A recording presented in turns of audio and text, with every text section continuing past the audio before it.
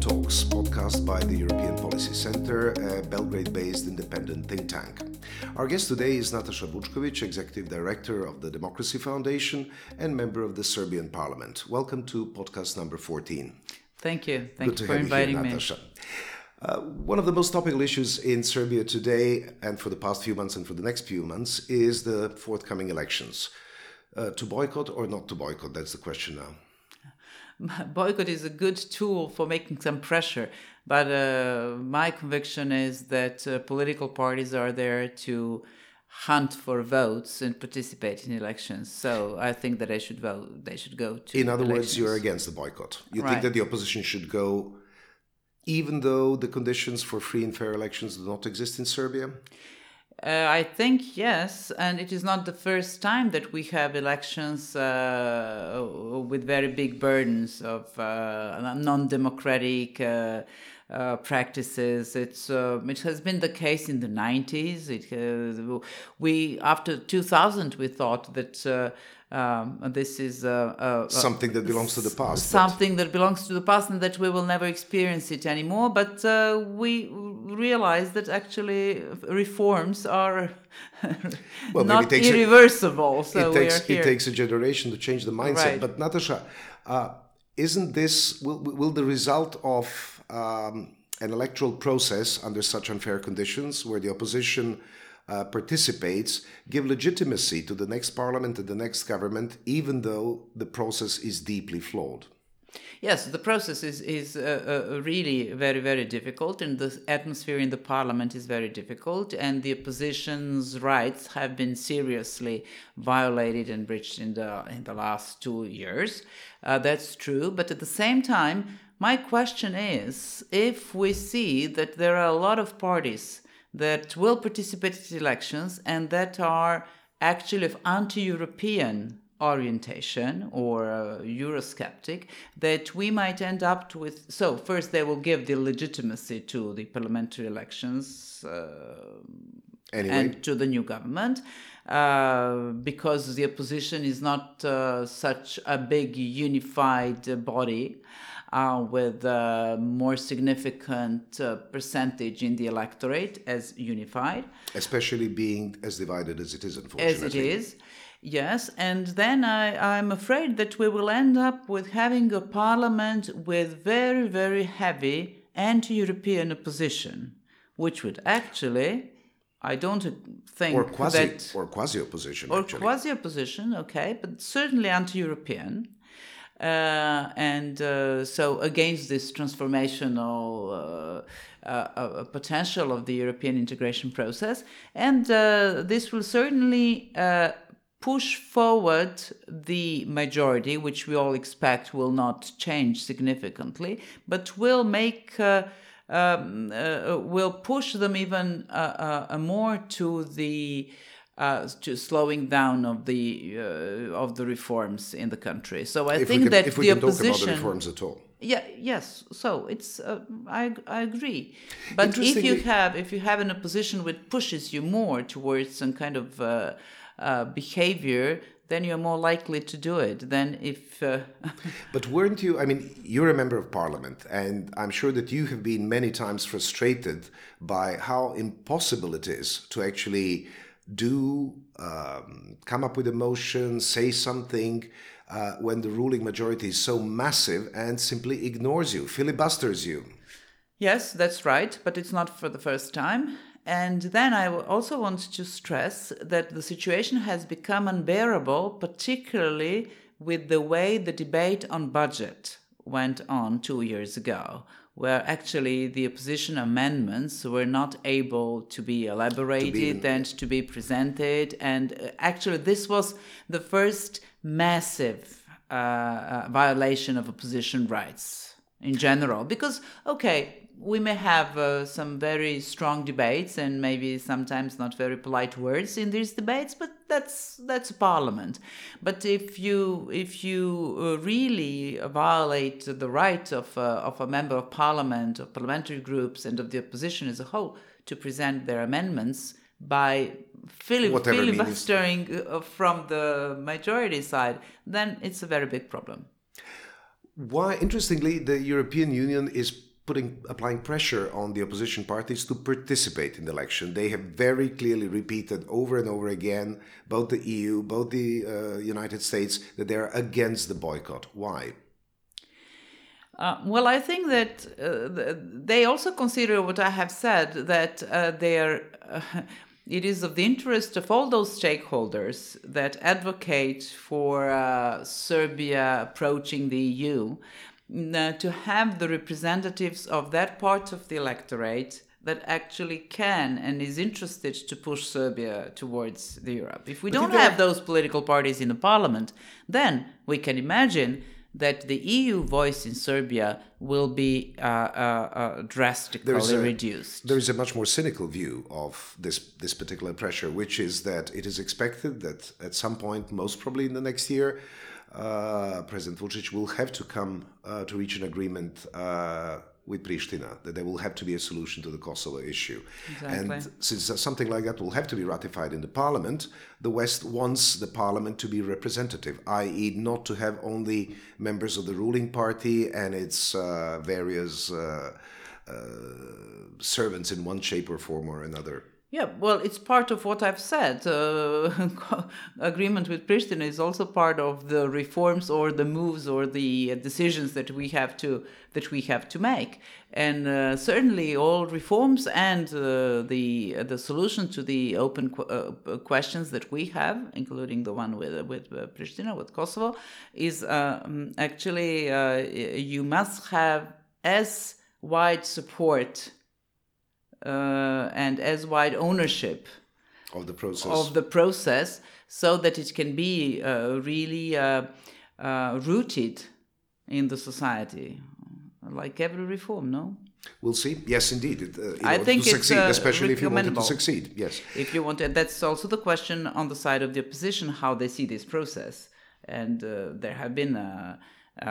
Some statements, different views on that. So it's not the opposition is not really unified on that issue as well. Nor many others. Yeah, exactly. Let us turn our attention towards the latest policy paper by the European Policy Center, which is curbing the executive bias in EU enlargement policy for a stronger democracy in the Western Balkans. Basically, in a nutshell, what this policy paper says is that the European Union in the accession process should not only talk to the executive branch, that's what they call the executive bias, that it should pay much more attention to the parliament, pay much more attention to the attitudes of the civil society, etc., etc. So do not only talk with the executive branch. What's your take on this? I cannot agree more than this paper is really very, very, very good and very provocative for further debate on how the enlargement process will look like. I agree with this finding that the dialogue between the executive alone is not sufficient. Why is that? Because we have seen this dialogue to be reduced actually to the taking the boxes process. Yes. And so nobody examines what is happening afterwards. And afterwards, it is very important how we actually apply the laws. Yes. And in the Balkans, we're famous for adopting but not necessarily implementing. However, let me counter what you just said. By the way, I agree with you, but I also see another problem.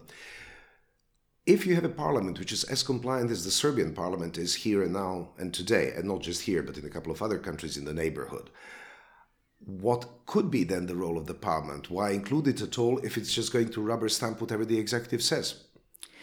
Well, yes, we have a lot of problems with the parliament. It is a question of how the majority understand its role. My fears is that the majority does not understand that it cannot really behave in accordance with that tyranny of... but they can. Yes, they can, but they're not fulfilling the public interest in that way. So the question is... the public interest is important to them at all? No, but it should be. Yes, it should be. It should be. And it is very important that they understand and that they accept that actually all of us, members of parliament, represent all citizens of Serbia, and that if they violate the rights of one opposition member of parliament, they actually violate the rights of the citizens of Serbia. Okay, it may be ideological, it may be, very idealistic, but however, I think that we are all, also my interlocutors from the European Union, they now find that we should have much more participatory methodologies in addressing the reforms. And not only that, I also think that, we cannot evaluate any reform if we don't see how rooted it is in the society and how actually all those that should apply the new law, the new strategy, how they act.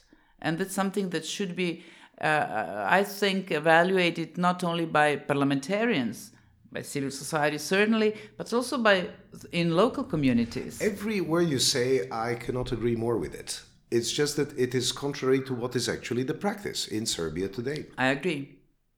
How do we change that? Well, first we have to have freedom of media. That's, I think, the biggest political problem in Serbia.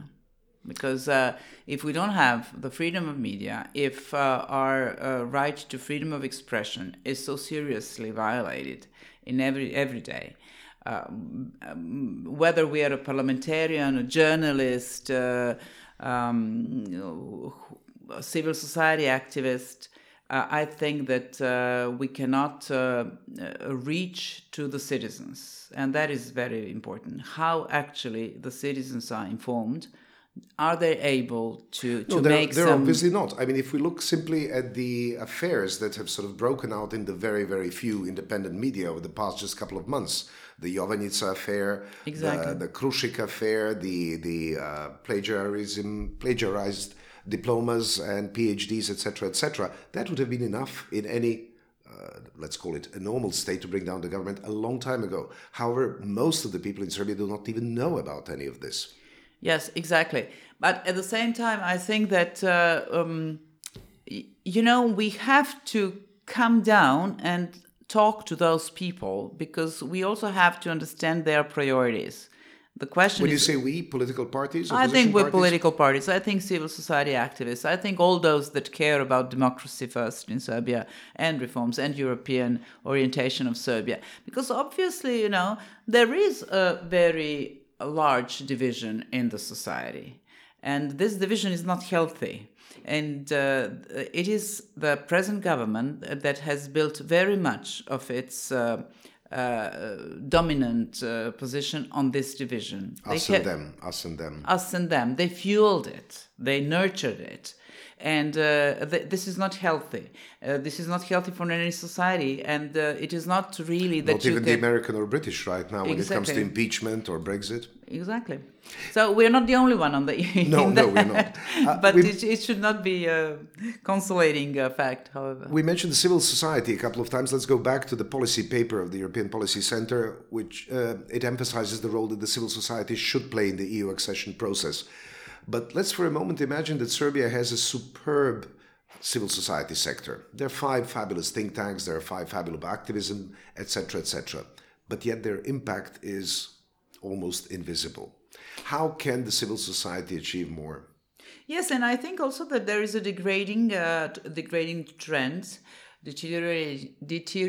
trend in what the civil society organizations do achieve. I think that at the very beginning of the process of accession negotiations in 2014, the government was much more open towards the NGOs and CSOs. And, we all felt that cooperation with the National Convention on the EU will be huge and large, and that our attitudes and our findings will be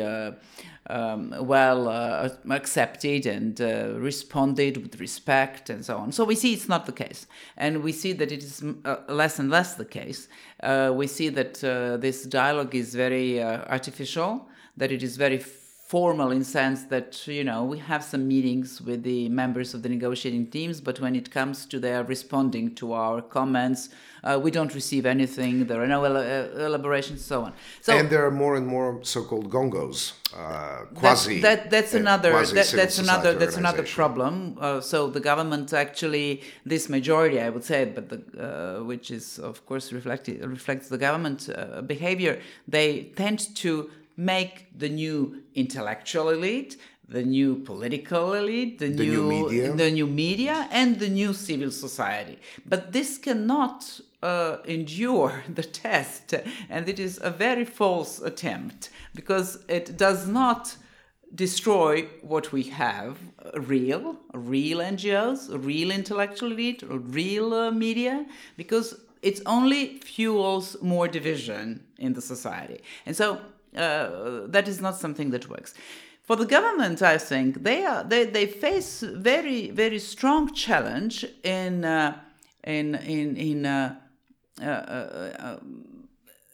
and the pressure that the EU starting pushing on the government with the last progress report, which was significantly more harsh than the previous one. Yet still disappointingly mild, according to the opinions of the opposition and yes, but we expect the next one will be even more severe.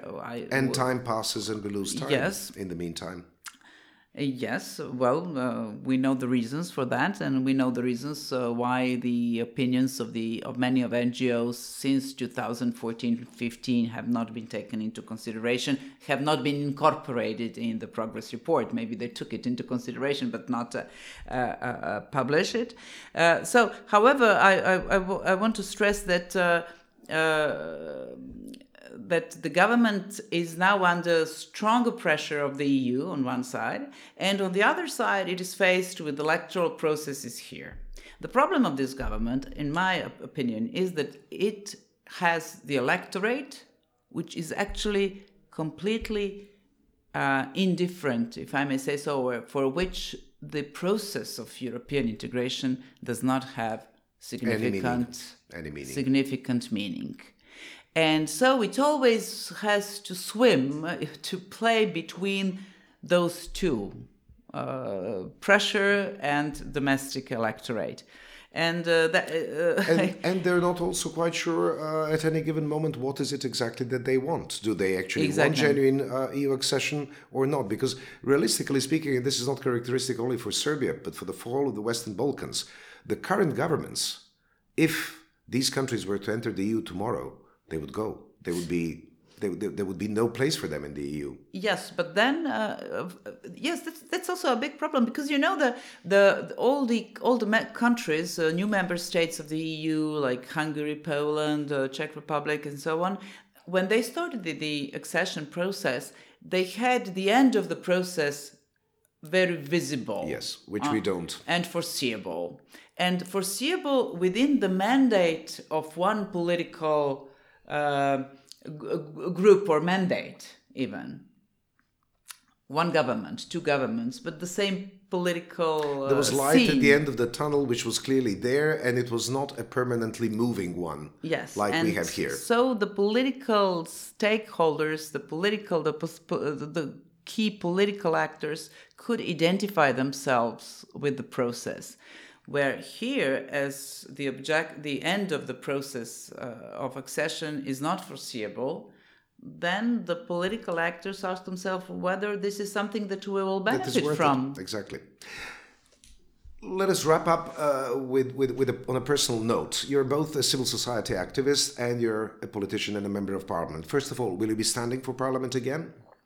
Well, no, I'm a member of the Democratic Party. If it boycotts the parliament, I don't expect that I will. I don't expect I will be on the list of the Democratic Party anyhow.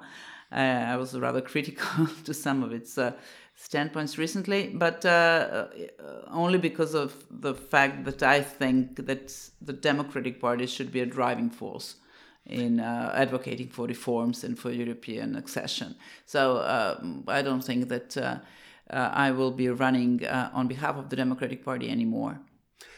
And did the civil society activist and the politician inside you ever have a quarrel? Oh, yes. Oh, yes. Who won? It depends. Sometimes the civil society activists, sometimes, for example, when in the Democratic Party we accused our colleagues for their anti-migrant standpoints, then it was civil society activists that won. I was rather harsh on my colleagues on that on that day. Sometimes it was the other way around, but. Nataša Vučković is the Executive Director of the Democracy Foundation and member of the Serbian Parliament. Thank you very much for being a part of our podcast. Thank you very much for inviting me.